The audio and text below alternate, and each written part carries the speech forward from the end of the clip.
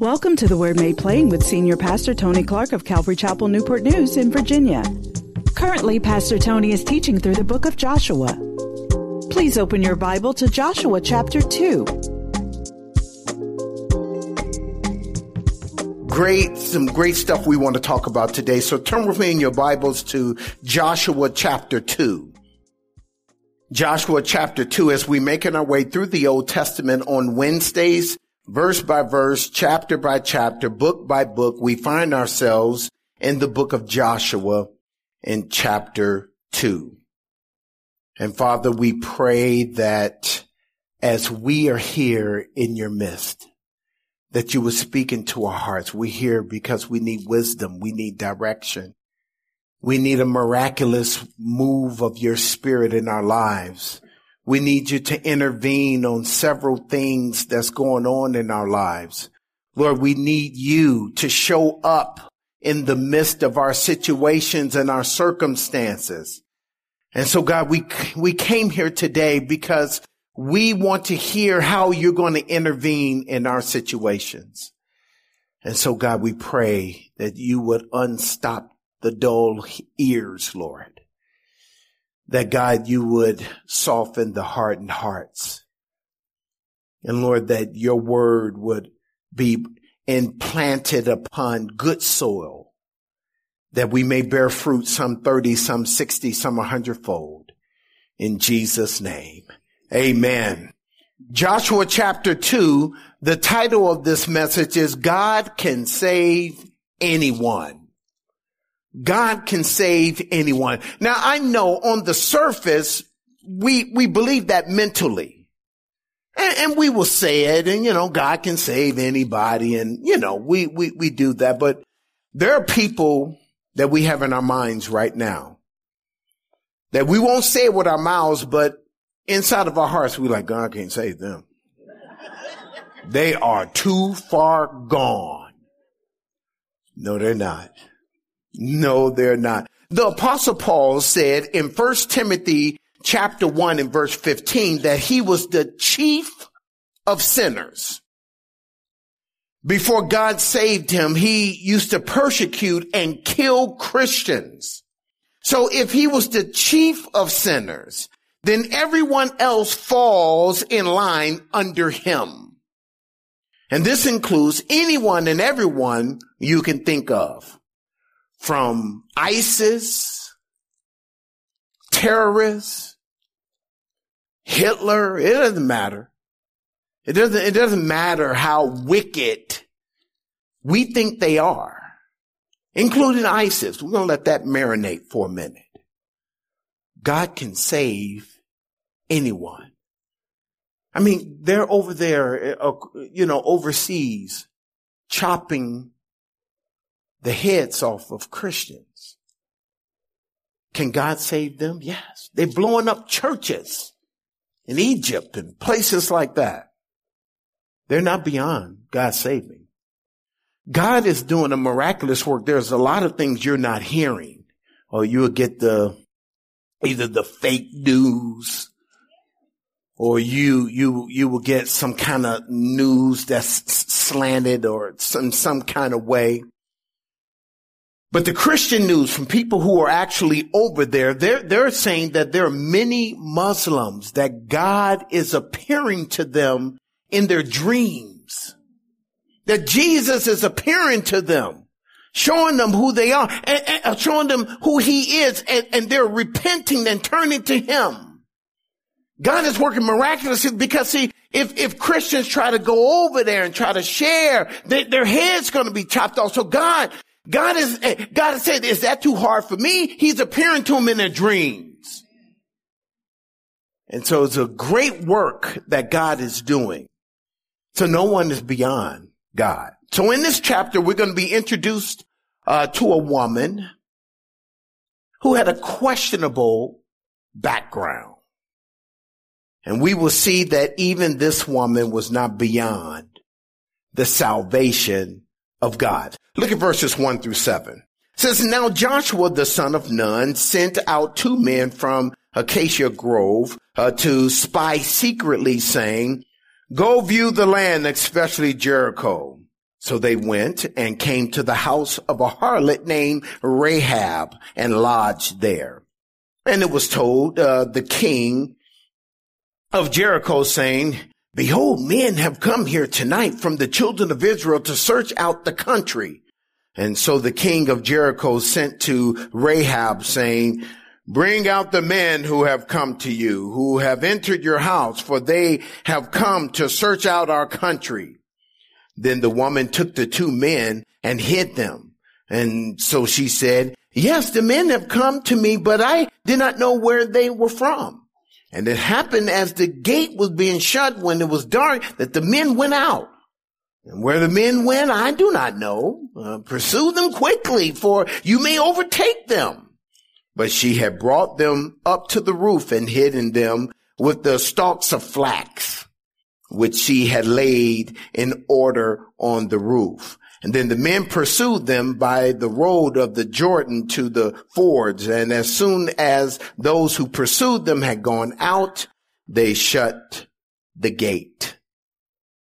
Now, in these verses, we see a fascinating story. Joshua, in verse 1, sends two men out from Acacia Grove. If you have a margin, may have Shittim. That's another name for that city. We're not going to say what it is in short. We're just going to say the name Shittim. That's what it is.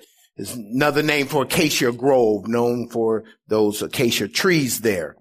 It was, he sent them out to view the promised land, especially Jericho. And they came to the house of a harlot named Rahab. Now, I find this interesting that Joshua sent them out 2 by 2, like Jesus would later send his disciples out to preach 2 by 2 in Luke chapter 10. Also, Joshua himself was one of the ones Moses sent out, and he teamed him up with Caleb some 40 years earlier to spy out the promised land, according to Numbers chapter 13. Now, please don't miss this important point. You think that you're in the military, or you work for the government, or the shipyard, or doctor's assistant, or at Walmart, or Sam's Club. No, you are spies that God has sent out to work for the government, doctor's office, shipyard, and the military. You are spies to assess the people there, looking for the Rahabs who are there in need of salvation. When you see yourself as a spy for the Lord, looking for the Rahabs there, it should change the way that you view your job and how you look at yourself on your job. It's not a matter of you just saying, "Oh, I gotta wait, I'm going to this job." If you see yourself as a spy looking for the Rahabs, it should change your view of how you look at your job, because you're a spy sent out by God to go there. That you're not just a shipyard worker or a military person trying to make your way up the ladder. No, you're there as a spy looking for the Rahabs. That's what you're there for. So why did they go, out of all the places to go, why did they go to Rahab's house? Being a harlot, it was not uncommon for men to be coming in and out of her house at night. So they figured they can just go there and not be seen. So it was a perfect place to go.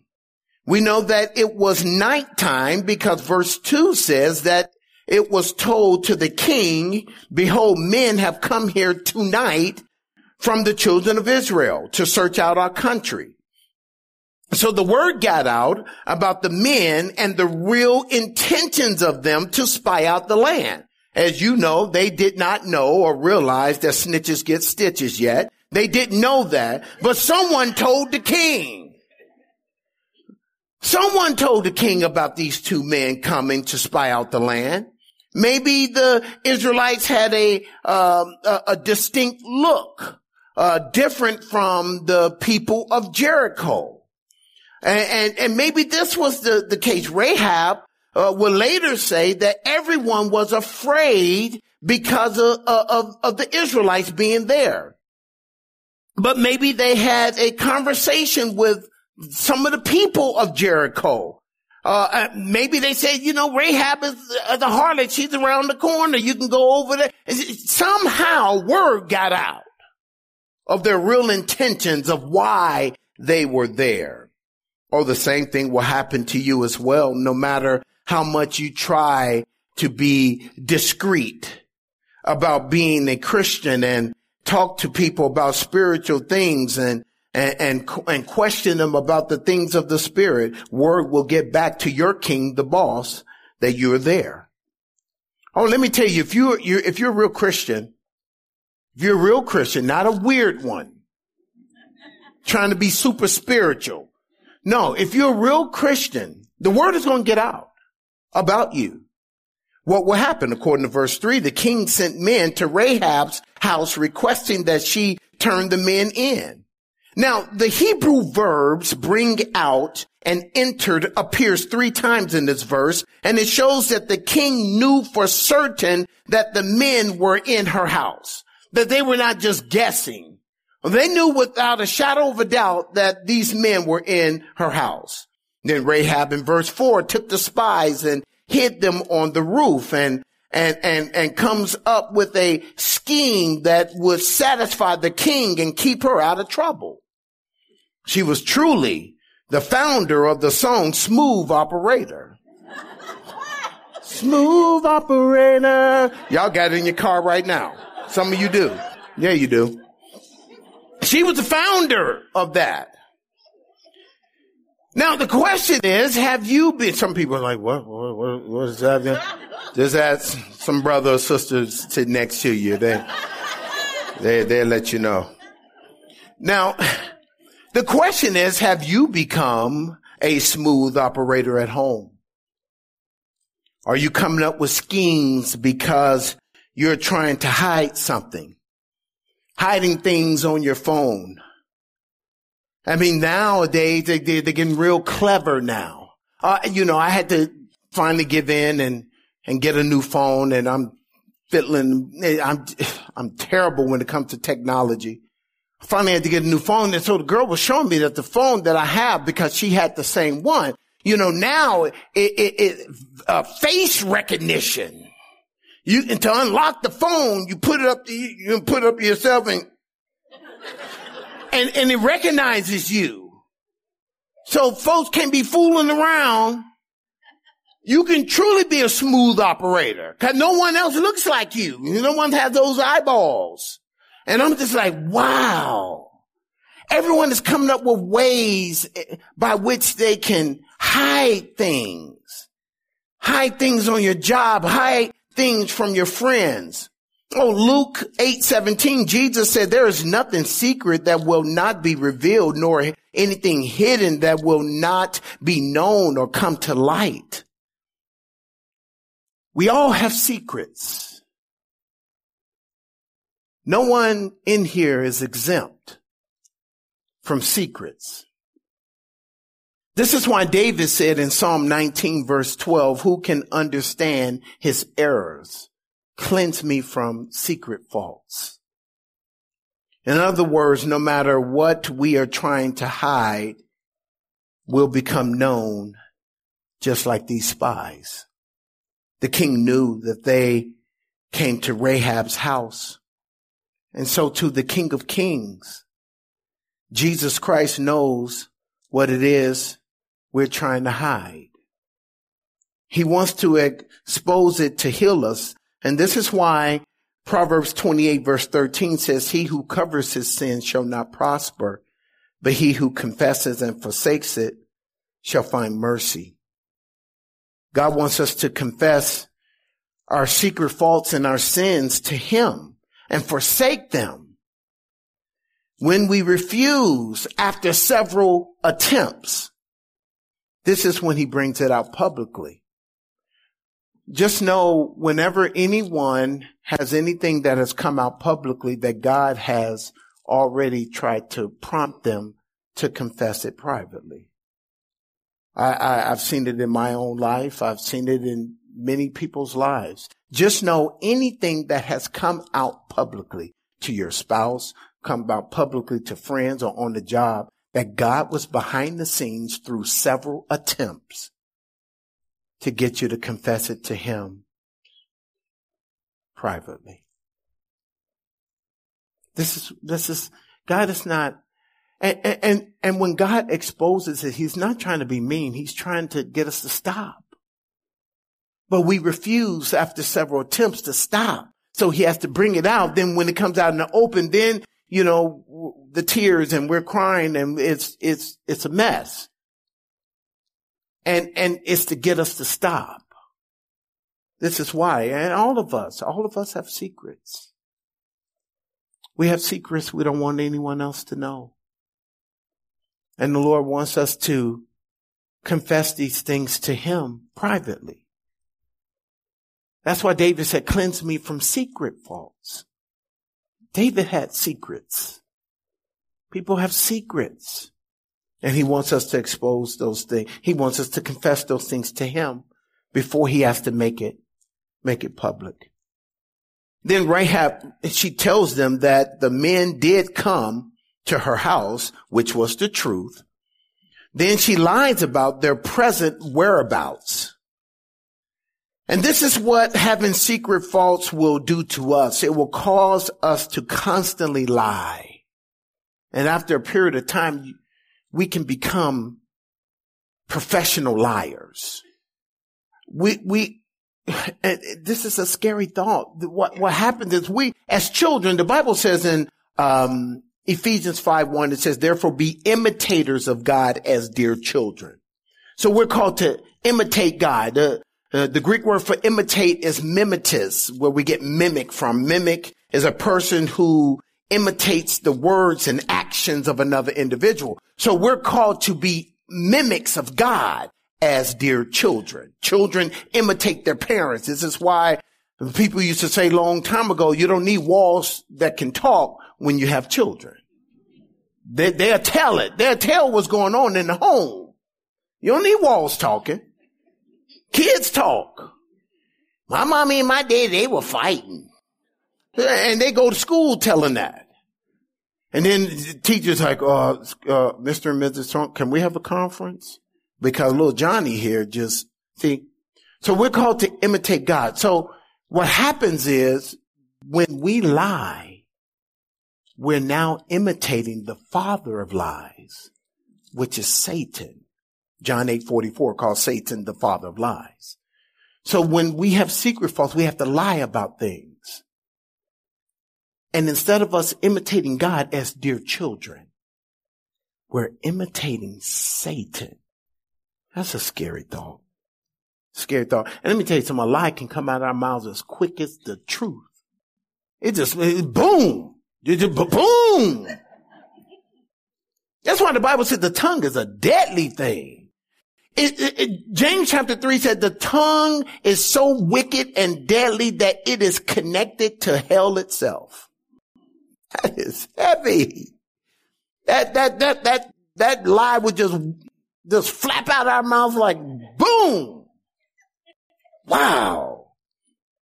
Now, verse 6 confirms that they had flat roofs at that time because they had flat roofs that they would use flax to cover them. Now, in this particular area, flax is known to grow 3 to 4 feet high. So as the flax is laying over the flat roof, it was easy for these spies to hide up under this flax. Flax was used for oil. It was used for linen. It was used for making ropes. We use a different type of material for ropes, but they used flax at that particular time. So it had a variety of use. And so she used that to cover these men up.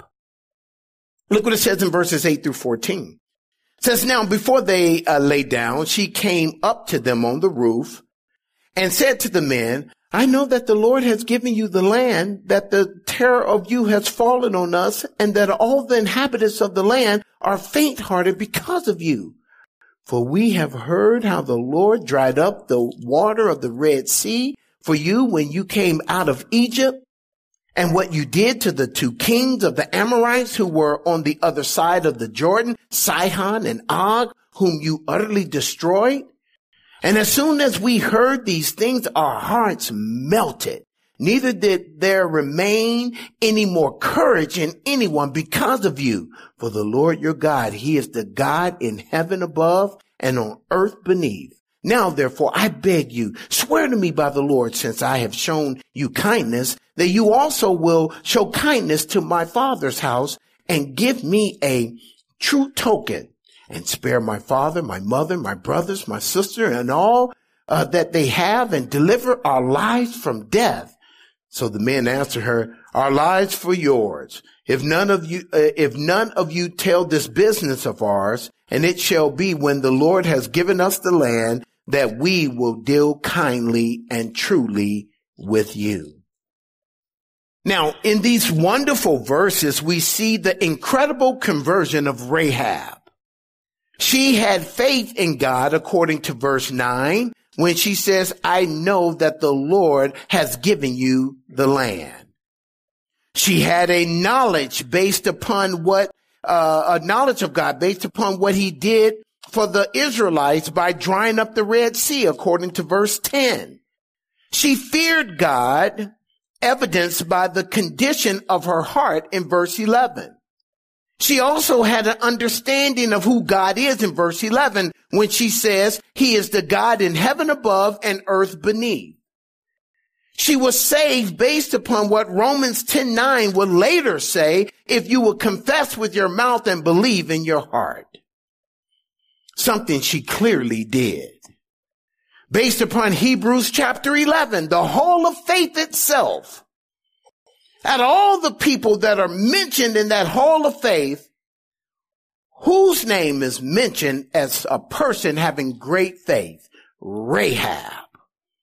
She is mentioned in James chapter 2, verse 25, as a woman who put her faith into action. Finally, she is mentioned in Matthew chapter 1 in the genealogy of Jesus Christ. So with all of this said about Rahab being a woman of great faith, she was also a big fat liar. She lied to the officers of the king, and 1 Peter 2:17 will later say, honored the king. She lied to him. She deceived them into hurrying and going after them because they may catch up with them. And when she knew that they were up on the roof. So how do we reconcile this? This Rahab, this woman of great faith, was a big fat liar too. How do we reconcile this? And many scholars, they wrestle. You should read some of the commentaries, these guys, because they don't want to realize that people like Rahab are just like us. You want to know how we reconcile this? Easy. How many of you have lied before? Are you saved? Yeah. This is how we reconcile this incident. The Bible is not filled with perfect people who never sinned. The Bible is filled with imperfect people that God has graciously saved and used. He uses people like us who sin, deceive, have secret faults, so he can get the glory out of our lives. He gives us the Holy Spirit to convict us of such sin, deception, and tomfoolery to make us more like Jesus Christ. The mess we do and the sin we commit will be dealt with at the judgment seat of Christ. We will not be judged for our sins. That was dealt with at Calvary's cross. But what we did in this life will either be wood, hay, and straw, or gold, silver, and precious stones, based upon 1 Corinthians chapter 3, verses 13 through 15. So the secret faults, sins, or impure motives will not endure the fire of God's judgment. Like wood, hay, and straw cannot endure fire. But the things we did for the Lord with a pure heart, with pure motives, will be like gold, silver, and precious stones And these are things that endure the fire. If the Word Made Plain has been a source of inspiration and encouragement to you, why not consider becoming a Word Made Plain giving partner to keep this listener-supported program on the air? As a giving partner, you join forces with Calvary Chapel Newport News' Kingdom Vision of spreading the gospel of Jesus Christ. You can make your tax-deductible gift online at calvarynn.org or send your gift of any amount to 15553 Warwick Boulevard, Newport News, Virginia, 23608, and receive a gift from Calvary Chapel Newport News as our thank you. In addition to your financial support, we ask that you pray for the Word Made Plain broadcast, that it touches hearts and generates change in the lives of people around the world. We pray you've been blessed by God's Word today and hope you'll tune in next time to hear the Word Made Plain.